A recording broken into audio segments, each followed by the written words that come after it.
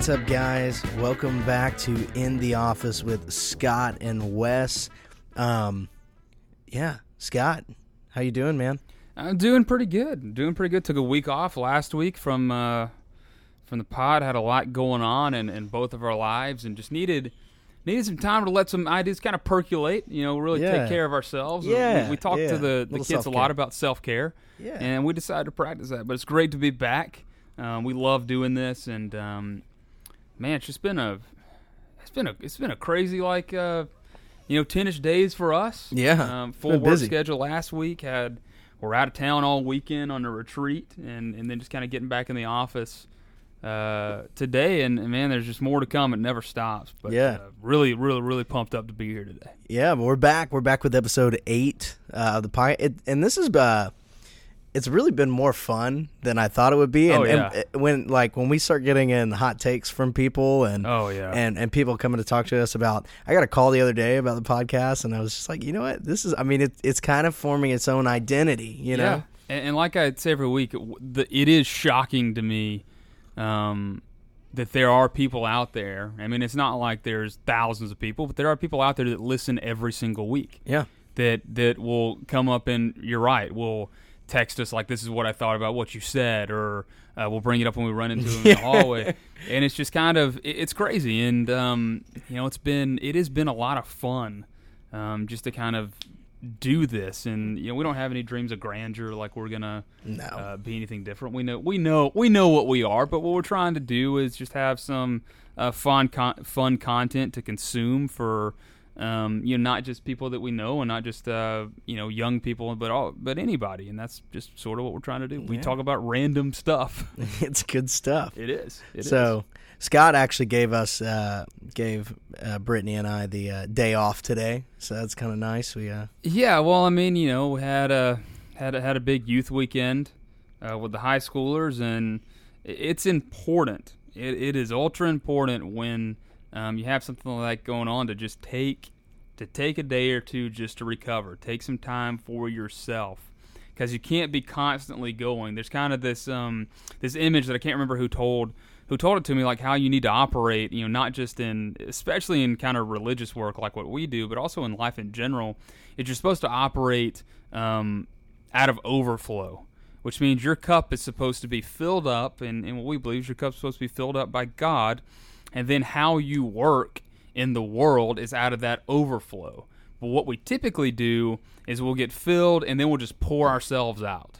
We won't take time to get refilled or to constantly being filled up. We do this, and what that'll lead to is burnout, which is something that happens a lot in our industry. Yeah. I think the average youth minister lasts about 18 months.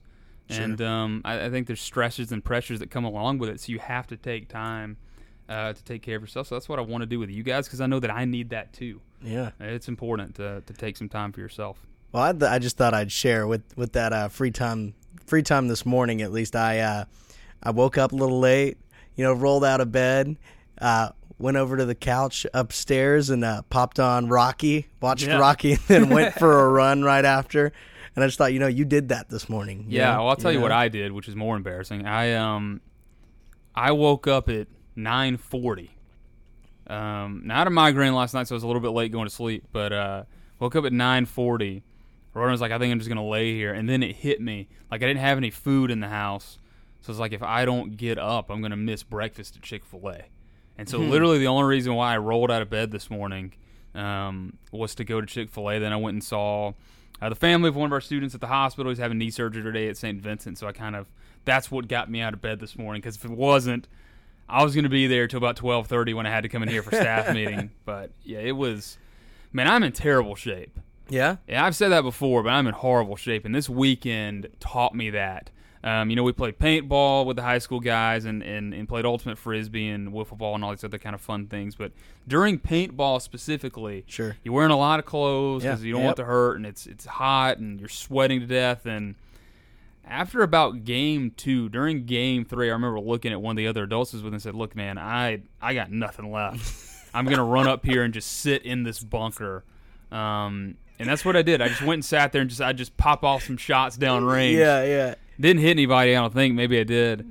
To be clear, too, during paintball, I made it a point. I was on the opposite team from Scott, of course. I made it a point to try and find and shoot Scott, and I did not see him out of all 3 games that we played. Yeah, I was close to base. I got hit twice. Both of them, they didn't explode, which kind of stunk. I got hit in the ankle and the knee, which are 2 really rough places to get popped, and I didn't like it at all. I don't like getting shot with paintballs or with anything. I'm not a huge fan of pain for unnecessary purposes.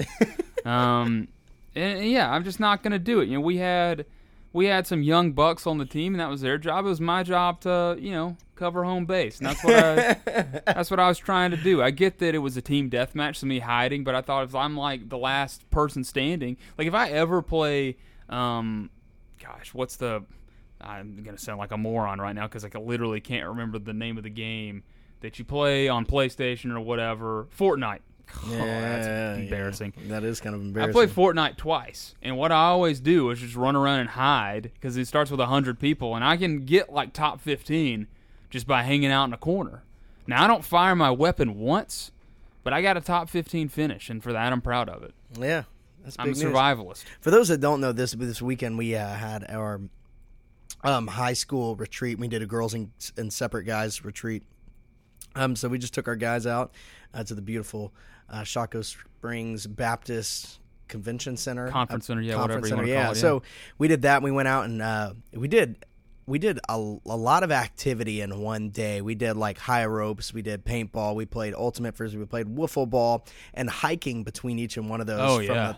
And so I think Trip Spain, one of the chaperones, and Brittany Spain's, the high school minister's husband, he looked at his Apple Watch and he tracked it. And he said by the end of that day, I mean, it was like 13.2 miles or something ridiculous like that. It was crazy. I mean, we literally got off the bus and immediately was like, all right, we're going. And we did not stop, which is why I think I realized how terrible. It made me feel a little bit better that one of the high school guys yesterday was like, man, when I woke up this morning, my legs were killing me. I was like, oh, thank God, I'm not as pathetic as I. It's as not I used just to be. us, not the old guys. Yeah, man. Well, there's not. I mean, one thing about being sort of focused on this retreat and being gone all weekend, we have no idea what's been going on in the world. Yeah. Since we left, I am trying something new. If this is tech related, I guess for the longest time, when I come here to work, I'll have my laptop, which is a little bit bulky, and then I'll have an iPad because I use those things for 2 different deals. And I've always heard about people trying to make their iPad like their full-time computer, and there were always reasons why you couldn't do that. But now with the new iPad OS, what Apple basically said is that, hey, look, we're going to try to make an OS where you can actually do this. So I decided to kind of give that a go. Over the last several weeks, I got a Logitech keyboard to go with there you go. My iPad Air 2. Man, I gotta tell you, there are. I'll say the overwhelmingly, I have really enjoyed it. Okay. I like the portability of it. I like how much lighter it makes all this stuff. I like that I can just carry this one thing with me, and it accomplishes everything I want. That's all well and good. I mean, I've written my last 3 school papers on it using the Microsoft Word app, and that's been a really fantastic experience once I kind of got used to doing things with the stylus or my finger, like clicking, I want a footnote here or whatever, and getting used to shortcuts. Sure. But the one thing that it still doesn't do, and it's mostly because of the app, I don't think it's because of the hardware, it's like if you want to, say, use GarageBand to edit some audio, or if you want to use some of the Adobe video editing and all that other stuff, is still not a great experience. Okay. Like I said, I don't think it's a hardware thing. I think it's a software thing. Sure. So there's still stuff, and I watched some videos. And you're also not on a pro. You're on the. I'm not a pro, but even I don't even think that would make a huge difference because of the app. It's the apps that the companies are putting out. Don't have the functionality to be even close to what you can do on the desktop version. Sure. And so I think that's sort of the one misstep that they're missing if you want this to become like your daily thing. But if what you're doing if what you want your computer to be is checking and doing emails and web surfing and writing, which I think is the vast majority of things that normal people do with their computer, then you can 100% do this.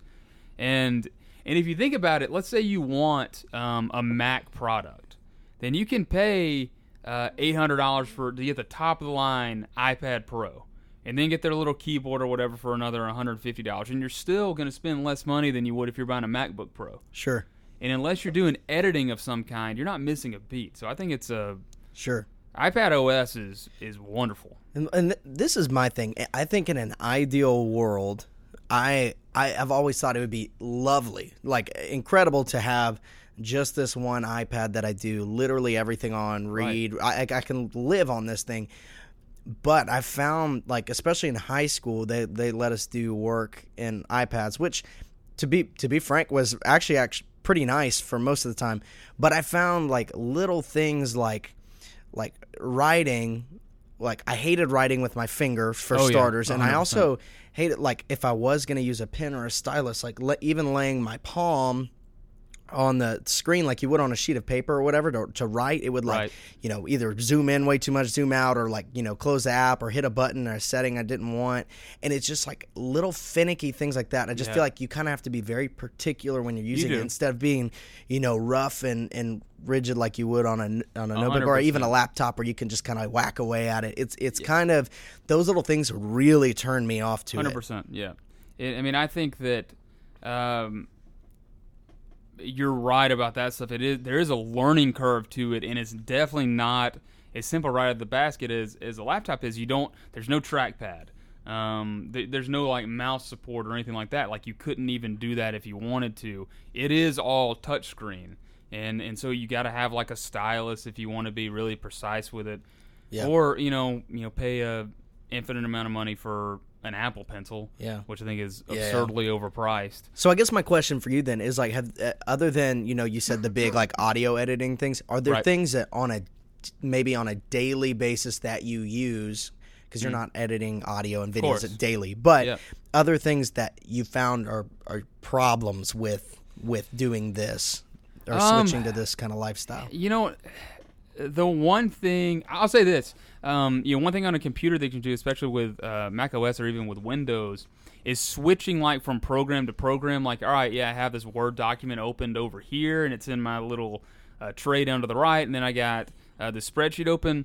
Say for some of the big things we do at church. Sure. You can have, they have split screens. You can have multiple documents opened at once, two. You have two documents open at once. Right. But to be able to quickly kind of maneuver between different things you want to look at is kind of hard. Yeah. And I think that when it comes to things like, Discovery Weekend is a massive event that we do where there's a lot of data that we look at, whether it's registration or grouping and all this other stuff, that I think it would be problematic to have just this. You would need some sort of computer. And to be fair, I believe that feature is on the Pro, and you are using an Air. So yeah, well, you can't. No matter what you're using, the OS, you can get from one thing to another, but it's not as simple as minimize trackpad boom. Sure, yeah. So it's not nearly as quick. I can scramble between apps pretty easily, but say, all right, this is a for instance. I'm a student at SMU, and so we use Canvas, which I think is kind of the universally agreed upon thing that everyone uses now, which is kind of weird. But so I'll use Canvas, and I'll open up the Canvas app and have an assignment pulled up. And if I minimize it to go and work on the assignment or whatever, when I click back in there, it automatically logs me out. Whereas if I'm on my computer, I can have Safari or Chrome opened to it, and it won't do that. That page is still there. Sure. So that's a small little thing I noticed that kind of was annoying. But for me, the one thing I was worried about was the typing experience. But I actually loved the one thing about a MacBook. I have a MacBook Air. And this sounds dumb, but you got that 5 inches between the end of the where the keyboard, not the keyboard, but where the end of the thing starts and where the keyboard begins. You get about 5 inches. Yeah. Mm-hmm. I love the fact that the keyboard I got, which is a Logitech keyboard, which I think their keyboards are better than the ones that Apple makes. It was really kind of a nice typing experience, and like my wrist kind of fit nicely on it, and it was just very comfortable. Mm-hmm. And I mean, I just like really, really enjoyed it. I enjoyed typing way more than I thought I would. Really? On the device. It was very interesting. Yeah. But like I said, I do think that there are still. They have like the file manager now is infinitely better than it was. Yes. You can download things off Safari. Yes. You can use it pretty much how you would use a computer with just slight things that are different. So for me, when I sort of think about what the perfect solution is, to me, I think I could replace a laptop with this. But I think I would need a desktop for kind of some of those things that you would want that for. Sure. I would never want to edit a video on this thing. So this couldn't right be now. This is something you could use day to day on the go, or even at home things. But you would want it paired with a desktop. I want it paired with a desktop. Sure. I do believe I could easily replace my laptop with it, but I would want a desktop. Yeah. To kind of fill in those gaps, because I don't need 95% of the time. I don't need those extra things that we talked about were kind of annoyances. I don't need those things. Right. But for that 5%, having a desktop computer that you can come to, maybe it's in your office or your house, and you can kind of do that 5% on that, kind of solves the issue. Because, I mean, with the way that things are with the cloud storage and all that, I mean, I can do stuff on here, put it on OneDrive if it's school-related or a Google Drive, and it's everywhere I want it to be. And so there's infinite amounts of storage and all that other stuff. So it's just it's been a really cool experience, and I've liked it a lot better. And it is lighter, and it's less cumbersome, and it's way easier to just take it around and do a lot of stuff with it. So that's awesome. Yeah, everybody should give it a go. Yeah. Give it a go. Yeah. So in other news, and I guess we're kind of turning into almost a news podcast now on day to day. After the Apple keynote, we kind of we start doing current events. But while we were on this retreat, and you heard about this, the first guy to ever run a marathon in under 2 hours. He ran it in 1 hour, 59 minutes, and 40 seconds. Oh, yeah. And that just blew my mind. And also, I found out later, they're not going to count the record because he had pacers. Oh, come on. Yeah. What does that matter? I don't know. What is that? What is a pacer? They're people that will pop in maybe for 6 miles, 5 miles, or 4 miles, or whatever. They're not trained as well as he is, or are just not trained for that distance. So they'll pop in to run the pace that they've set for him. They predetermined all this before and kind of planned it out, and they will run the pace he needs to be at for that sort of period of time, and then he'll pop out, and then a new pacer will pop in. Yeah. Hey, so they just guiding him. Hey, marathon people, this is like the one story that I've heard about marathons in maybe my entire life. About actual running in marathons that I've cared about. Just give us this. Like, honestly, what are you doing? They're smart, though, because now because maybe they're trying to make more news of it, so it's kind of maybe bringing more attention. I don't know. The thing that bothered me the most about that is I watched the video, and the guy runs a marathon, which is a marathon's 26.2 miles. Correct. That's insane, number one. But like, he runs 26.2 miles in under 2 hours. He finishes. And then they're all like dancing around celebrating. It looks like he's not even tired. No, he kept running through the line, and he didn't stop for another 5 minutes. Like, the guy was jumping, and it was like, dude, it was like you almost had more in the tank. Yeah, you know? And it's probably adrenaline, it's probably excitement, but it looked like he could have gone. He could have kept going. I mean, the days of what I want out of my marathon runners is I want you crossing the finish line and like borderline dying right across it. That's what I'm used to seeing. So for this guy to pretty much break this record, and I'm going to call it he broke the record. I don't really care what Big Marathon says about it. You guys need to get over yourself. Nobody cares. But, the fact that he, like, finished that thing and just, like, danced on everyone's grave by, like, being like, yeah, I won that hard. Yeah. It's just crazy. And you got to think, if you're an American and you're right now, you're out there running 20 miles a day or something to prepare for these things, I mean, you got no chance. And what's kind of funny to me too is I was scrolling through YouTube maybe 2-3 months ago, and I think it was a YouTube channel. It was either like Wired or Vox, one of those big channels, and the title of the video as I was scrolling by was why it's practically physically impossible to run a marathon in under 2 hours. Right. And it's like this is almost like a slap in the face to that, because to be able to do that, I think they check the splits for his miles. It's something like 4.5 minutes. That's just crazy. Splits for miles, something that's close crazy. to that. That seems like it should be physically impossible. Sure, yeah. But like I said, who cares? Who cares if he had pacers? I mean, give me a break. The guy, he did it. He did it. It's not like he was getting juiced up on the side, like they were giving him adrenaline pills or something. He did it all on his own. Who cares if he had people that were trying to help him keep pace?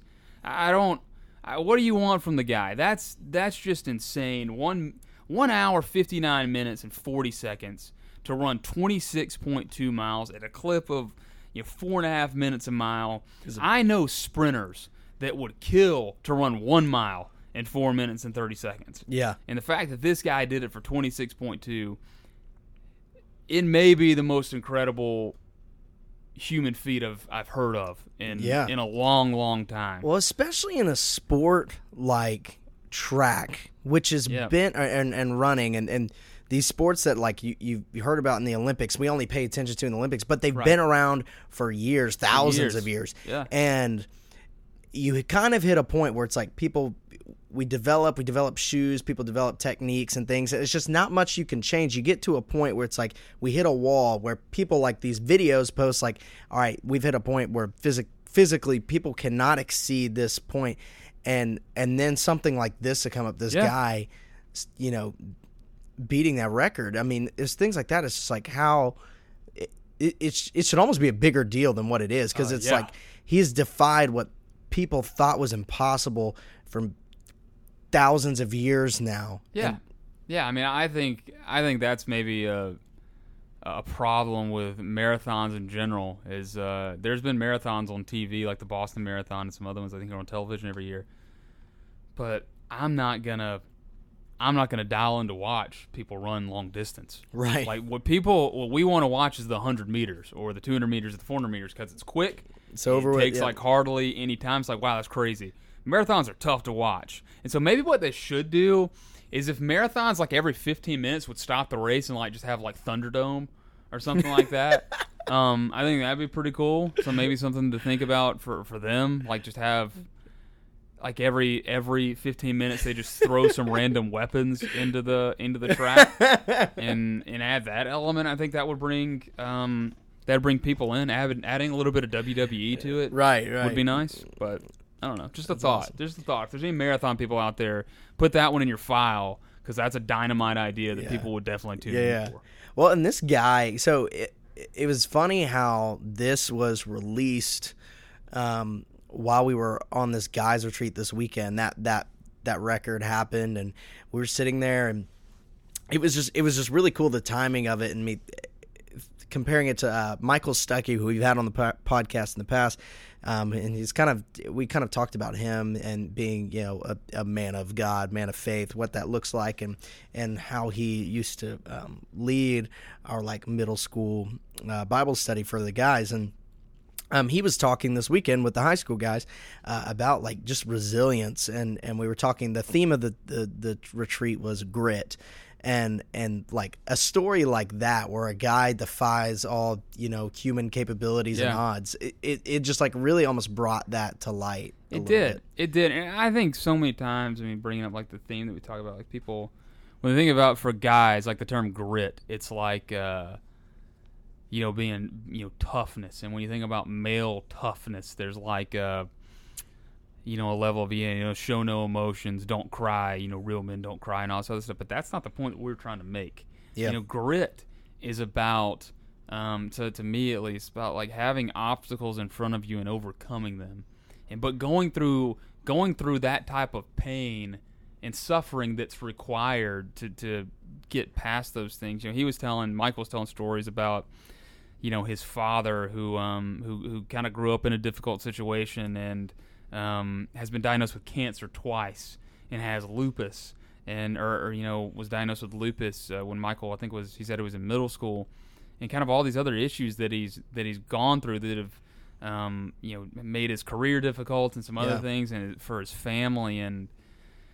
But if you've ever been around his dad, and he's just you'd never know it. You would never know. I mean, that's a guy that just wakes up every morning, and even when it's difficult, he always has a smile on his face, and that's someone who, to me, that's the example of what grit actually is. Yeah. Is he had all these challenges in his life and all these times where, it would have been easy for him to mope and to be like, man, why is that? But that's not what he did. Yeah. He would wake up every morning, he would tackle it, and I think it was really cool for me even to hear that story, because I've known his dad for a long, long time and knew kind of anecdotally about these things, but didn't. Yeah. Gosh. And I think that's the Stars lost 4-0 to the Sabres. Sorry.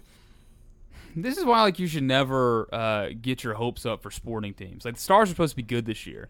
They lost in overtime to the eventual Stanley Cup champions in Game 7 of the playoffs last year in Round 2. Added some great pieces, Joe Pavelski, Corey Perry, all these other guys to come into the team and to be good. And then they've gone out there and they just laid an egg the entire first part of the season. I'm sure the coach is going to get fired in the next couple of weeks. It's just a disappointing day for me athletically. SMU's undefeated and the Stars are terrible. I have no idea what's going on in my sports world, but this is why you shouldn't check your phone while we're recording the I podcast. Know that. I mean, that was a complete sports aside by Scott, but it's okay. That's part of the pod.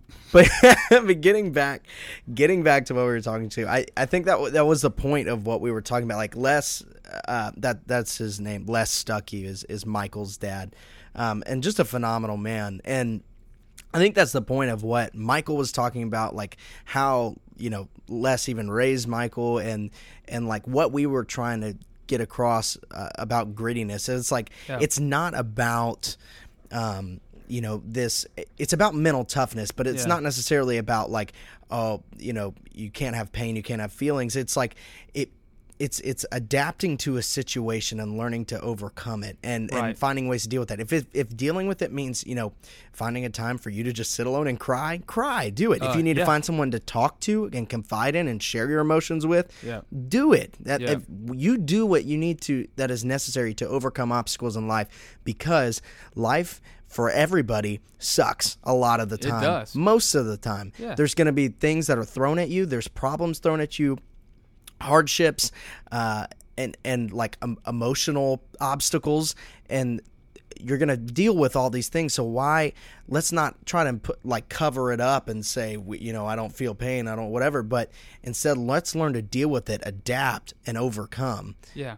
And I think that was a point of what we were trying to do. And I thought Michael illustrated great through talking about his dad. And this is what I've said this before, and that was really the reason is we sort of thought about what we wanted to accomplish this weekend. I wanted our adults to share testimony, because that was important. It's important for our high school guys to hear stories from the men that were on that trip about things that they've gone through in life. I thought that was vital, and it kind of just sort of goes back to if we as a church aren't being honest with our people about what life is really like. Life is hard, and just because you have a deep relationship with Jesus will not magically make life not hard. Yeah. You're going to go through pain, suffering, and loss. You're going to wake up in a world where terrible tragedies go on and mass shootings and all these other things. Life is tough. And the first step into faithfully navigating through these times of darkness is understanding that darkness does exist. Yeah. And that there are going to be times in your life where you're going to struggle. And that's sort of what I wanted our guys to realize. He always hear this stuff about, being, and I make jokes about, we want, be an alpha or whatever. Yeah. But what I mean by that is not sort of the normal understanding of what it is. To me, an alpha is someone who is comfortable enough with himself to admit when they have problems and they need help, or to admit, hey man, I had to go off into a room somewhere and just kind of get it out. Who's honest and not trying to hide something and not trying to like live as if nothing's wrong. Yeah, and all of this is not. I mean, it's not just applicable to guys, but also girls. I mean, you're facing adversity too, and I think like the point of when we joke around and say alpha male and stuff, what we're really meaning is we as Christians are called to live differently, and following Jesus is going to put more obstacles in front of you. It's going to make life more difficult. If we're being honest, it's not easy to follow Jesus. Never has been in the history of the world. Right. It's always been tough. Right. You can go look up just read Acts. Any of the disciples too. But like looking at how people like this like live their lives, it when you live differently, it starts, your life starts to show a bigger narrative, and I think starts to show kind of like what we sit and harp on about, the life of Jesus and what God's trying to do with your life, and learning to have this grittiness to adapt and mold to a situation and figure out how to overcome and how can I serve Jesus in this situation? Because it's not going to be this easy thing. It's not going to be what all my friends are doing. It's going to be different, and it's going to cause attention. Yeah, I mean, I think when the hope that we have in Jesus is not a hope that says, I'm no longer going to go through difficult things because I have hope in Jesus. Our hope in Jesus is an eternal hope. Yeah, it's a hope that this isn't the end for us. It's a hope that when we go through difficult times, we don't go through it alone, that we have a Lord and Savior that walks through it with us. And I mean, I think especially now with how we are in society today, that has never been more important than it is now. And that's why it's never been more important than it is now to teach our young people about it. And even to talk to our parents about it. There's no quick fix that happens from belief. It's an eternal hope. It's an eternal promise. It's not a promise just for today, just for us to get through our difficult stuff today. It's a promise for all eternity. There's something deeper and larger outside of us and outside of this world that we're striving for. Yeah, and that was awesome. So, I felt like that was kind of maybe we didn't say it as directly at these retreats, but it was the point of what we were trying to get at. And I also thought it's kind of funny that we're talking about this because Les Stuckey actually left me a message on my phone this past Thursday or Friday. He called me, and I missed the call, and he said, hey, I was just starting to listen to the podcast. He's now a new listener, and he was like, I really like it. He was like, call me back. I'm trying to figure out, find a way. I guess he's trying to figure out which app to use or how to subscribe so it'll pop up on his phone. Yeah. So that's really cool. And he's going to like this one. Yeah. But Les, if you are listening to this, we love you, man, and we're really happy you're listening, and you did a great job raising Michael. And y'all inspiration are both, to all of us. You're both dear friends to both of us, and I think your story, whether you knew it was being told or not, is one that I think the Lord would be proud of, and the one that the Lord is using 100% to share the story of Jesus and stuff. So that's really cool. It was. I mean, it was an incredible weekend, and I think the other interesting part of it was, anytime you go into a youth trip, one of the main things is it's like, all right, how do we deal with cell phones? How do we deal with their access to cell phones? Yeah. And there's always two schools of thought. Either you say you can't have them at all, leave your cell phones at the house, or we're going to take your cell phones away, or there's some like youth programs that said, just do whatever you want to. They can have them all the time and all that. And we sort of took a hybrid approach this weekend, where we didn't say anything about their phones. Didn't tell them they could have them. Didn't tell them they couldn't. Yeah. But what we did is we hit the ground and we went constantly. Yes. And so they literally physically didn't have time to look at their phones. And to be honest with you, I think if you talk to the guys about it, especially maybe some of our seniors, they'd probably tell you how liberating how liberating it is to not like be away from your phone. For me, it was. For me, like be out there for 3 or 4 hours, running around doing ropes and paintball and playing games, and not having your phone. How like it is liberating, and I think, and I have this thought, and you can tell me what you think about this. Where I think we go wrong is I think everyone can read the studies and can agree, that especially with our young people, that cell phones and social media is a problem. Correct. But it's interesting like how we're trying to solve the problem currently. I thought about this a lot this weekend with what we did. Is it typically what parents and what we'll do is we'll take cell phones away like it's a punishment almost. We'll take it away like it's a punishment. And so therefore, when they have their cell phones, there's a lot more, I'm trying to think of the right word, intensity on trying to make up for lost time, or if you say, all right, we're going to take your phone away at 6 o'clock every night, then leading up to that, you're going to be addicted to it because you want to get everything you can out of it until then. Which I actually have decided that the solution to these problems is actually replacing that with other stuff. Because I think what we proved this weekend is that when you provide things for our students to do outside of that and they can experience that natural liberation, is that being away from your cell phone is not a punishment. Being away from your cell phone is a liberating experience. Yeah. It can completely change your mindset about all of it. Now, I just kind of, that hit me really kind of as I was driving home Sunday morning, and I thought a lot about that. I'm like, man, we're trying to solve this issue with our kids being addicted to social media and what that's doing to them emotionally and all that other stuff. And I think what I decided, especially about our youth programs, we got to do more things like this.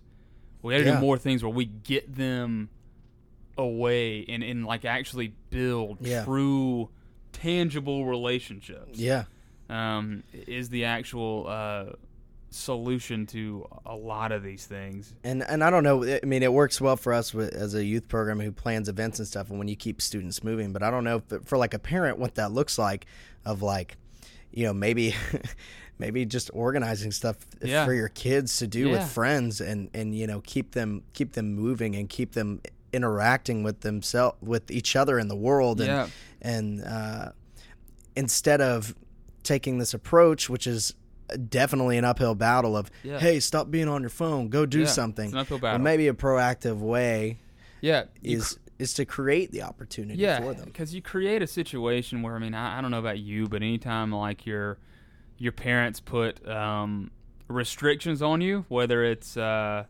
to be home at a certain time, or all, which I think are important, but what's the thing you want to do more than anything else? You want to break those rules. Right. And I mean, that's just like your natural inclination. So like a punishment-based thing is maybe not, because whatever we're doing right now isn't working. I think we can all agree that whatever we're doing right now is not working. Like the stats are getting worse every year.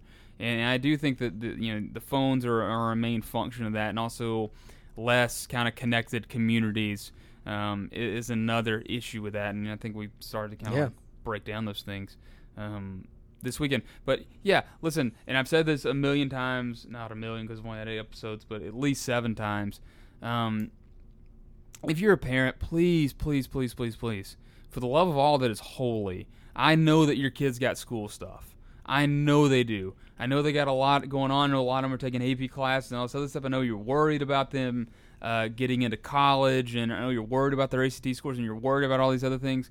Please do not make them miss church for those things, because this is where they're going to find that community is church. And I don't care if it's at our church. I just want it to be somewhere. I want it to be somewhere where they can find and be around other guys and girls who are around their age, who they can really, really, really kind of grow in relationship with. That is so much more important overall, long term, than whether or not they make a 25 or 26 on their ACT. Yeah. I know you don't believe me, but I swear it is. And if you're punishing your kid or they're grounded or whatever, don't ground them from church. I feel like that is the worst. Yeah, it's the worst thing. Ground them from other things. Ground them from going to to a movie on Friday. That's fine. I think I'm not telling you not to punish your kids for things, because that's not what I'm doing. But don't. Church should not. Too often, church is the first thing that's taken away, and it can't be that way. Yeah. Church or any kind of social group, Boy Scouts, whatever it is that you're involved in, that can't be the thing that's taken away. They gotta have those personal interactions with other students and other adults. They gotta have that, and that's something that I think we're dramatically missing. But yeah, if you're a parent, because Scott and I clearly we don't have kids, we're fairly definitely young. Not, yeah. So we don't know what we're talking about mostly, but we just know your kids. Yeah, we know your kid. We deal with I guess youth professionally, but if I would be interested to hear parents' thoughts on this idea that Scott's presenting. Maybe we're stating the obvious, and we probably are about creating opportunities. But I'd love to hear your thoughts and parenting techniques are around technology and just but I think you hit on something. It's like we do not know. I do not know how to raise a child. Right. Apparently, I'm going to need to learn at some point. I'm getting married, but I do know students. We do know students. We're around them a lot. And we're around them, and they will be more vulnerable with us than they may with their own parents. And when we ask them what's stressing them out, and it's always kind of the same categories of things, I got too much going on in school, then we know that maybe that's where the solution needs to come from. So, the things that we talk about are based on our knowledge of student issues that they're going through on a daily basis. But I think it would be... It's a discussion that obviously, because of the things that are going on in our community and in our world, with the issues that are going on with sort of our teenage age students with depression and all that other stuff, we got to have conversations about it. Yeah, and we have to start working towards tangible solutions, and because doing nothing can't be the option. It can't. It's not going to magically get better. Yeah. That's our professional opinion. Right. But pros. Yeah, we're pros. We're just anyway, Scott, it's that time in the podcast. Oh yeah. It's hot take time. It's hot take time. So we actually didn't have, at least I may have missed some, but I don't think we had any hot takes this week. If you did send me a hot take, I'm sorry. There's some people that have come up to me and verbally give me hot takes. And, I can't remember them. I can't remember. You're gonna you have to DM us at RSM_students or Wes_Holly, or even if you send me a text message, that might still get lost. But you got to let me know in a way that I can come back and look at it, because I forget my own life and what I forget day to day already. Yeah, I have a meeting tonight that I totally forgot existed, so that's what happens. So anyway, but Scott, you kick it off. Yeah, so my hot take this week, I think that filet mignons are an overrated steak. Huh. This is why I say that. Now let me just say something. I still believe a filet mignon is one of the best pieces of meat that you can eat. 100%. Okay. I think they are very delicious. So what a filet mignon is, it's a beef tenderloin kind of cut. It's from a part of the cow that doesn't get a lot of movement, so there's not a lot of fat. There's not a lot of fat in it. It's a very soft, lean muscle. Sure. So you eat it, it's very buttery soft, but it doesn't actually have a lot of taste, because the fat is what gives the steak taste. Right. So just in my opinion, a well-marbled New York strip, or especially a well-marbled ribeye, has a better taste profile than a filet mignon. Yeah. So I actually think that for a good quality steak, a ribeye, probably a ribeye is your number one. I'd agree with that. Yeah, I'd be on board for that. Yeah. Yeah, that's an interesting take. My hot take for this week is I think Nashville is a super overrated city, especially right now. Wow. I get it's the center of country music. It's right now it's like it's hot and growing right now, and I've heard like the amount of people moving in right now. Crazy. It's like 1,000 families like a week or something. Yeah, it's some absurd number, but I think that's also part of the problem. It is becoming so overcrowded and overpopulated. I have friends that I talked to that live there that said like you can't park anywhere. There's so many people everywhere, and to be honest, I've driven around and been to parts of Nashville and stuff, and it's like the only like real there's that one strip of all of those like bars and music halls and you can hear country music blasting, but it's like other than that, it's like I haven't found anything super spectacular about it. Not to say that me living in Birmingham, like Birmingham's the greatest city ever. It's not. But for the amount of hype and people moving into Nashville, right. I feel like it is. I feel like we got to say like, whoa, is it really that great? Because I feel like there's an idealized idea of what Nashville is, and people move there thinking like great things of it. But from what I hear, there's a lot of people that move there and get slightly disappointed. Yeah. So that's maybe a hot take. I know. I think it is a hot take because I mean I would. That's definitely a hot take. I mean because I guarantee you if you took a poll of especially maybe our high school and college girls that go here, and you ask them where they want to live after college, I guarantee Nashville. Yeah. Nashville's definitely in the top three. Yeah. Because it's sort of that thing that gets brought up, but. What you're saying is right. There is, besides maybe the country music scene, I don't think there's anything about Nashville that other large cities, even in the Southeast, don't have. Yeah. And the traffic in Nashville is now it's getting bad. Pretty bad, just like Atlanta is. Yeah. I think it used to be that Nashville maybe had this quaintness to it, but now, it is becoming overpopulated. I mean, I've been in Nashville, and obviously I lived in Dallas, and I would live in Dallas a million times over before I would move to Nashville. But I think what you're saying is right. I think it is this kind of this idea that we get. It's like this idea of what we want Nashville to be. Oh, Nashville! It's shine, like bright lights, shiny stars. Yeah.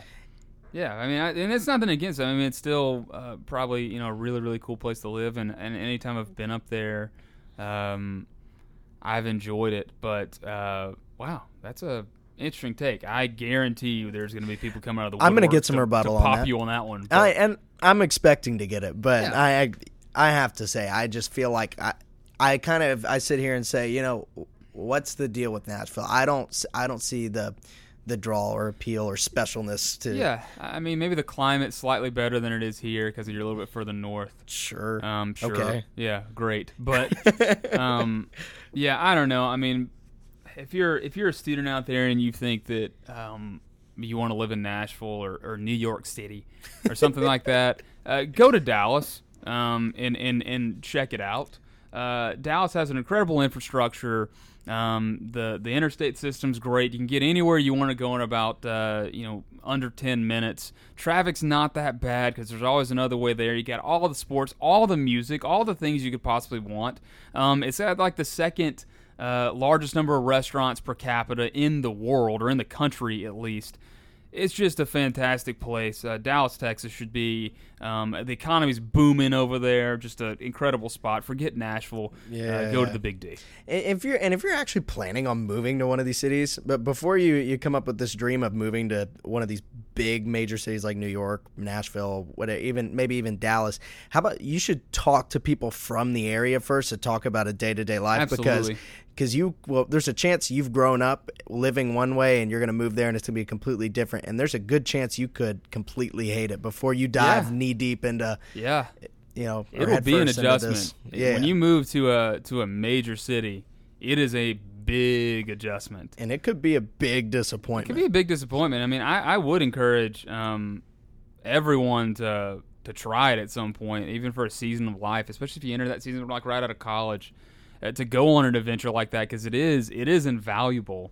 But you can have those type of experiences wherever you go, whether it's Nashville or some other, Dallas, not really Houston. I wouldn't go there, but some other some really cool like hidden gems. I think Charlotte's really nice. Yeah, I hear great things about Charlotte. I mean, there's a lot of like really cool places that you can go and explore, and especially when you're right out of college, you get a really cool job. Go on an adventure, explore your horizons. Yeah, but maybe not just settle on you think you want to go to Nashville because everybody tells you that's where you want to go. Also, explore where you're at now. Yeah, maybe where you're at now has a few more hidden gems than what you think. Yeah, I mean, live in Hoover. Go to Moe's Barbecue 3 times a week because it's like one of the only restaurants. Right. Yeah. Anyway, Scott, it's been a good conversation today. We had a good one. It has been nice. Yeah. It's been good. It's been good to be back. It is good to be back. It's good to be back here in the office. Yeah. Well, we thank you guys for listening. We look forward to the future. We're going to have some really cool guests coming up, and we're going to approach some new topics. If there's like a topic you want us to discuss, maybe there's some kind of technology that you notice that you want us to discuss here on the podcast, you DM us about that too. Any kind of subject matter that you think, it'd be cool if the guys talked about this. We're very, very open to that. But we're so thankful for you that you do listen to it, and thank you so much. Yeah. Thank you guys for listening. This has been In the Office with Scott and Wes. We will see you guys later. Love you guys.